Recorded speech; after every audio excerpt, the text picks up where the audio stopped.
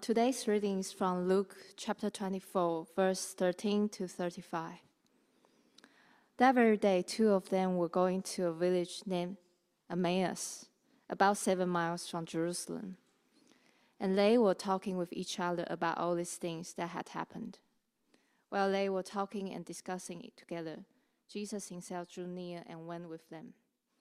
But their eyes were kept from recognizing him.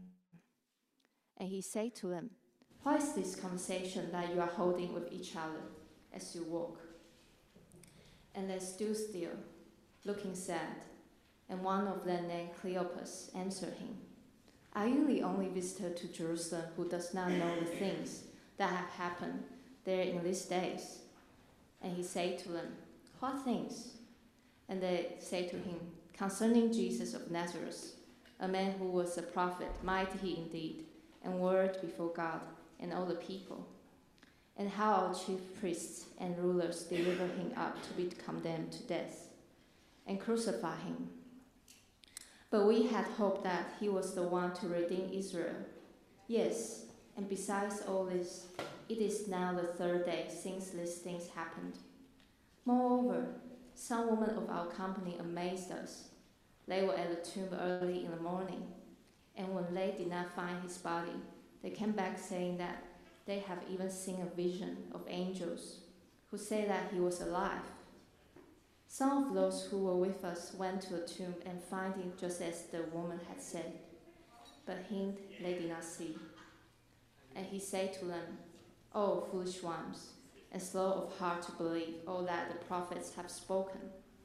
Was it not necessary that the Christ should suffer these things and enter into his glory?" And beginning with Moses and all the prophets, he interpreted to them in all the scriptures the things concerning himself. So they drew near to the village to which they were going. He acted as if he were going further, but they urged him strongly, saying, "Stay with us, for it is toward evening, and the day is now far spent." So he went in to stay with them. When he was at table with them, he took the bread and blessed and broke it and gave it to them. And their eyes were opened, and they recognized him, and he vanished from their sight. They said to each other, "Did not our hearts burn within us while he talked to us on the road, while he opened to us the scriptures?" And they rose that same hour and returned to Jerusalem. And they found the 11 and those who were with them gathered together, saying, "The Lord has risen indeed, and has appeared to Simon." Then they told what had happened on the road, and how he was known to them in the breaking of the bread.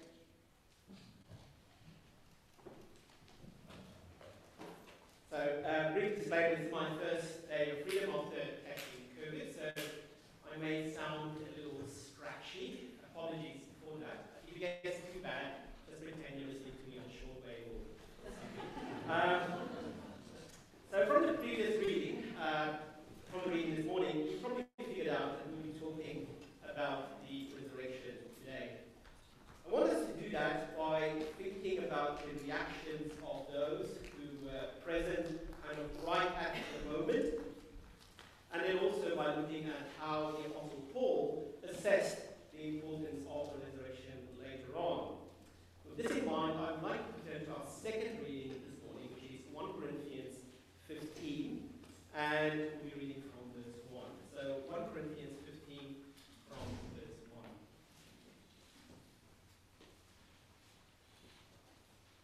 As we prepare to hear God's word and meditate on it, let's ask him for his blessing once again. Lord God, we thank you for your truth and for revealing yourself in your Son and in your word, and for guiding us through your Spirit. As we now prepare, Lord, to think on your word and its implications for us and our lives, we pray that you will minister in us, that we will understand, and that we will not only understand, but go and apply what we hear in your word. We pray this in Jesus' name. Amen. 1 Corinthians 15 from verse 1. Now I would remind you, brothers, of the gospel I preached to you, which you received, in which stand, and by which you are being saved, if you hold fast to the word I preached to you, unless you believed in vain. For I delivered to you as of first importance what I also received, that Christ died for our sins in accordance with the Scriptures, that he was buried, that he was raised on the third day in accordance with the Scriptures, and that he appeared to Cephas and then to the 12. Then he appeared to more than 500 brothers at one time, most of whom are still alive, though some have fallen asleep. Then he appeared to James, then to all the apostles, and last of all, as to one untimely born, he appeared also to me. For I am the least of the apostles, unworthy to be called an apostle, because I persecuted the church of God. But by the grace of God, I am what I am, and his grace toward me was not in vain. On the contrary, I worked harder than any of them. Though it was not I, but the grace of God that is with me. Whether then was I or they, so we preached, and so you believe. May God bless us as we now think on the truths of his word. At this time of the year, a particular phrase should be very close to the hearts and minds of us as believers. 2 weeks ago, on Easter Sunday, you almost certainly heard or even said the phrase, Christ is risen indeed. In fact, in some parts of the world, these words are used as a formal greeting on Easter Sunday. Beyond this, these words are obviously also a key confession of the Christian church as we look back to the Lord's victory over death 2,000 years ago. However, it can often be the case that a phrase, even an important phrase like this, can be used so often that we almost become used to it, that its full impact escapes us. I would like you to imagine with me for a moment what it must have felt like to say these words, the words Christ is risen for the first time. Not as something we routinely say on Easter Sunday perhaps, but as a description of something that is happening right in front of you, something that you're experiencing right in the moment.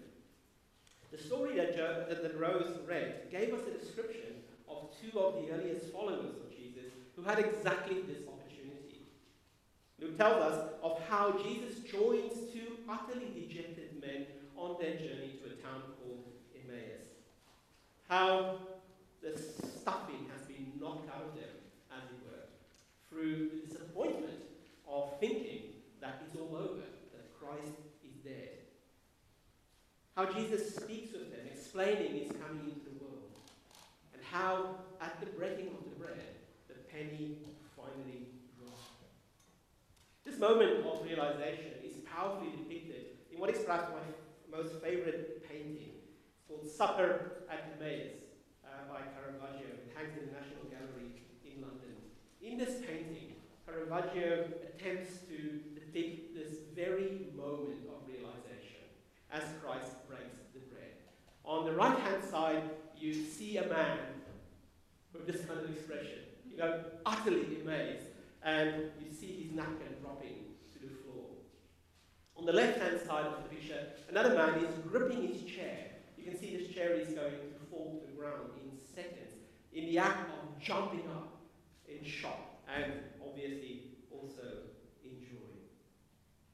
It's an image of people who are utterly astonished. And why would they not be? They had just witnessed the greatest miracle ever. And so they go to Jerusalem, and they're able to say these words. The Lord has risen indeed, and he has appeared to Simon. And you imagine the joy and the conviction with which these words must have been spoken by these men as they told their fellow believers the wonderful news. In it, we can hear the joyful acclamation that the cold, dark despair that they must have felt on the road to Emmaus has dissipated, that it's been replaced by hope and joy in the fullest sense of the word. It must have been spoken with trembling lips as the enormity of the words sink in. Jesus, the one who died so horribly on the cross, who was buried in the tomb of Joseph of Arimathea, is not there anymore. He's alive. He future spoke to us. And because he is alive, the future is secure. Death has been defeated. The victory of the Lord Jesus secured a new future for all who trust in him. And again, just imagine the awe, the astonishment, and the joy of being able to say these words. He has risen. Yet, sadly, people move on, even from great moments like these. Even something as glorious as the resurrection can somehow become commonplace. And words like he has risen rather ordinary. There are, of course, many people in our society who dismiss the resurrection as a as a myth, or as some kind of Christian wishful thinking. There are, however, sadly also people who call themselves Christians, who undervalue the truth of the resurrection. Oh, they know what it is, and will most probably be able to articulate some key convictions about the resurrection. However, we can so easily relegate the truth of the resurrection to a position of interesting, but perhaps not all that important in my Christian life. This is done through living the Christian life in a way that does not make the resurrection an essential part of Christian belief and experience. What would the Apostle Paul have made of this position? Of people who confess the truth of the Christian faith, who live as Christian people, who are part of the church, but who in some sense have pushed the resurrection to the side. This is exactly the context of the second passage that we read this morning. A passage where we see a movement away from perhaps that astonishment that we saw during the supper at Emmaus, to a church that is struggling on so many different levels and have to be reminded of the truth and the power of the resurrection. And this is exactly what Paul does. Not only does he recount some of the events, but he also underlines their absolute and ultimate importance in the lives of Christian believers. Of course, this discussion by the Apostle Paul takes place in a very specific context. Paul had been using much of the letter up to this point to sort out interpersonal and doctrinal issues in the Corinthian church. He did this with great patience and conviction.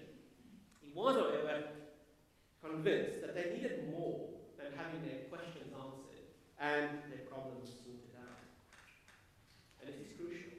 The Corinthian church also had to be reminded of what was ultimately important. And so this passage follows directly after chapter 14, obviously. But the importance of this fact is that in chapter 14, Paul ended the discussion on the spiritual gifts, something that caused great conflict in the Corinthian church. So right after that, we can see this passage almost as a kind of corrective to the squabbling and the wayward ideas that plague the Corinthian church. Being reminded of the resurrection and its truth and power can make the things that divide us, can make the things that make us squabble, can make the things that take away our focus, shade into insignificance. So let's just trace Paul's argument here as he speaks about the importance of the resurrection and try and also draw some applications for our own lives as believers in the 21st century. The first thing that Paul says about the resurrection, and this is something obviously that the brothers at the supper of Emmaus instinctively realized, is that the resurrection is good news. The fact of the cross and the empty grave transforms everything, gives hope, and is truth when we need it. Listen to these words. Now I want to remind you again, that's verse 1, brothers, of the gospel I preached to you, which you received and in which you stand, and by which you are being saved, if you hold fast to the word I preached to you, unless you believe in vain. It is clear that the Corinthians needed reminding, as we so often do, of the gospel. The word, as you know, means good news. So Paul, straight off the bat, says to the Corinthians, this is good news, and I want to proclaim it to you again. Why can we call this good news? Because it is a message of salvation. Verse 2, by which you are being saved. Just as the stone was rolled away on Easter Sunday, so the message of the gospel tells us that the grave will not hold those who hold to the message of new life. The gospel liberates. We cannot receive any better news. Rebels, renegades, people who have wandered away can come back and receive liberation, restoration, a new life.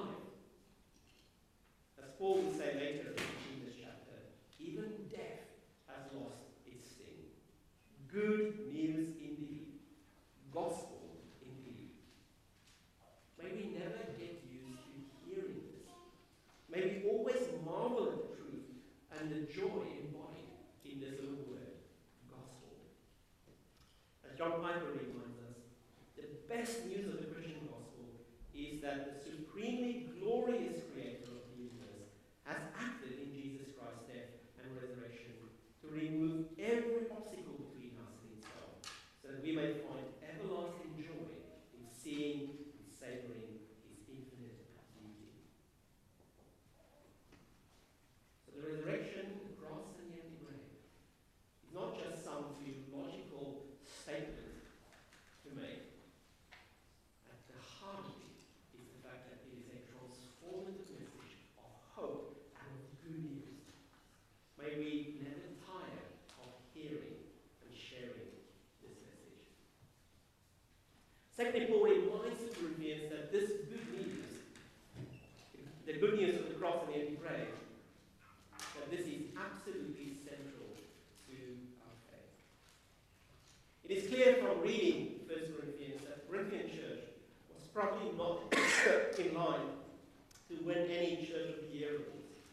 It was racked with vicious infighting, personality clashes, and massive conflicts about things that may be regarded as not absolutely essential to the faith.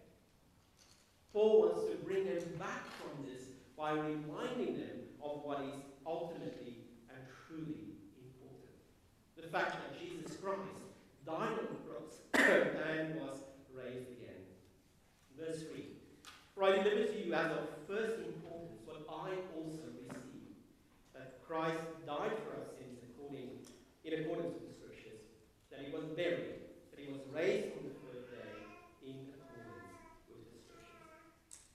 I deliver to you as of first importance, Paul says. In other words, if you want to see what is right at the core and the heart of what it means to be a believer, what it means to understand God's truth, what you will find there is the cross and the empty grave. There is nothing more important in the Christian faith than these events. This means that they should be proclaimed and guarded as such. When we share the gospel, the message of the resurrection should be right at the center. We just have to read through all the sermons presented in the book of Acts to see how effectively the early church did this. All those preachers pointed to the risen Christ. This should also be reflected in our own witness. And we should therefore constantly guard against forces wanting to pull us away from upholding the centrality of the resurrection in our own lives and in our church. This can perhaps take many forms. On some level, excuse me, there's a general skepticism towards the miraculous in our society. And that may tempt us to soften the way in which we talk about the resurrection a bit. On the contrary, we need to have the boldness to confess this as the miracle of miracles, even to the most thoroughgoing skeptic. Secondly, the placing of other things in the life of the church in the position of first importance can detract us from upholding the place of the cross and the empty grave. This is in fact what happened in the Corinthian church, where all sorts of other priorities and perhaps even hobby horses, one might say, came to seem so much more important. Paul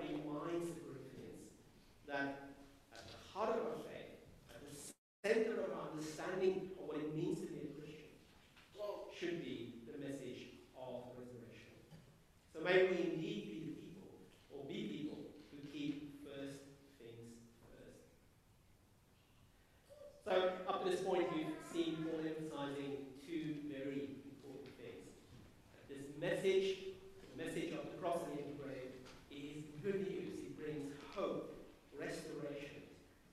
That is a message that is absolutely central to what it means to be a believer. And then thirdly, it is a message of which we can be certain. We just go back to the supper in Emmaus, when those brothers left that table to go and say he has risen. They did so with utmost certainty. They saw Christ. He was revealed to them in all his glory. They had good news to go and share. Paul writes here to people who, in many cases, were not as fortunate, who may perhaps not have been eyewitnesses in the same way. So the question immediately arises, can we really trust that these events happened as they were described? Was the grave really empty? Paul obviously was very aware of this question, and he responds in a marvelous way. He does so by calling a gallery, one might even say, of witnesses. Listen to verses 5 onwards. He appeared to Peter, and then to the 12. After that, he appeared to more than 500 of the brothers at the same time. Most of them are still living, though some have fallen asleep. Then he appeared to James and all the apostles, and last of all, he appeared to me also, as the one abnormally born. The implication of what Paul is saying here is clear. He's not merely talking about some kind of spiritual resurrection that cannot be verified in any way. He's preaching a truly and bodily resurrected Jesus Christ. How can he do so? Well, in this instance, he points to those who saw the Lord Jesus alive after the resurrection, and he counts himself as part of their number. Note specifically the statement about the 500 and the way in which he ends it, most of whom are still living, though some have fallen asleep. The implication is clear. If you don't believe me, go and ask them. There are many other witnesses. Paul is therefore very confident in proclaiming the resurrection as an historical event that could be verified by the calling of witnesses. As he said to King Agrippa later on in the book of Acts, the king is familiar with these things, and I can speak freely to him. I'm convinced that none of this has escaped his notice because it was not done in a corner. Acts 26, verse 26. We should, in light of this, be ready to proclaim this most important of events as an historical fact, pointing out that those who were closest to the resurrection were utterly convinced that Jesus was indeed raised from the dead, to the point where they were willing to sacrifice their lives for this belief. It is a message that we can be certain about and that we should proclaim as such. J.I. Packer marvelously distinguishes between optimism and certainty, specifically here in the context of the resurrection. He writes, optimism is a wish without a warrant. Christian hope is a certainty guaranteed by God himself. Optimism reflects ignorance as to whether good things will ever actually come. Christian hope expresses knowledge that every day of his life and every moment beyond it, the believer can say with truth, on the basis of God's own commitment, the best is yet to come. And this, of course, is guaranteed by the truth of the resurrection. So what would Paul have said to people who maybe mentally or even spiritually have moved on from the resurrection, as it were? Moved on from that moment of joyful astonishment? Well, I think the answer is very, very clear here in 1 Corinthians 15. Paul would call them to turn back, to reassess, to understand anew, to be astonished anew at the truth and the power of this message. So as we think of the phrase, he is risen, as uttered during the supper of Emmaus, and as we utter in confession still, let's remind ourselves again of these great truths. Firstly, this is indeed good news, wonderfully good news, to share with the world that is desperate for good news. We need to immerse ourselves in it. We need to proclaim it and live it out Secondly, we need to place this message right in the center of our faith and of our convictions. It must crowd out any secondary concerns, anything that we may perhaps regard as a little bit more important or more pressing. This is of first importance. This must be reflected in the way in which we live our lives and in which we do church. And then thirdly, this is a message to be held on to with confidence. It is not simply some kind of vain hope. Christ is truly risen. Death has been defeated. This is not just some metaphor. It is the basis of our faith and the message that we have to this world. In Caravaggio's painting that I mentioned at the beginning, we see someone about to jump from his chair in astonishment. Let us remember that the message, he is risen, is still as astounding and as astoundingly good as it was on that day. Let us celebrate it. Let us proclaim it. And let us thank God for it. Let's do that now, shall we? Lord God, we thank you for the truth and the power of your word. We thank you that the words, he is risen, is just as true today as it was there on the road to Emmaus. And we thank you, Lord, for the reminder that the cross and the empty grave sits right at the heart of the good news that we have come to believe by your grace and that we have to share with this world. We pray, Lord, that you will enable us to keep this central in our understanding and our living out of our faith, that we will proclaim this to a world that needs to hear the truth and the power of the message of hope, of truth, and of reconciliation. And we pray, Lord, that you will enable us to hold on to this with the greatest of confidence. We pray these things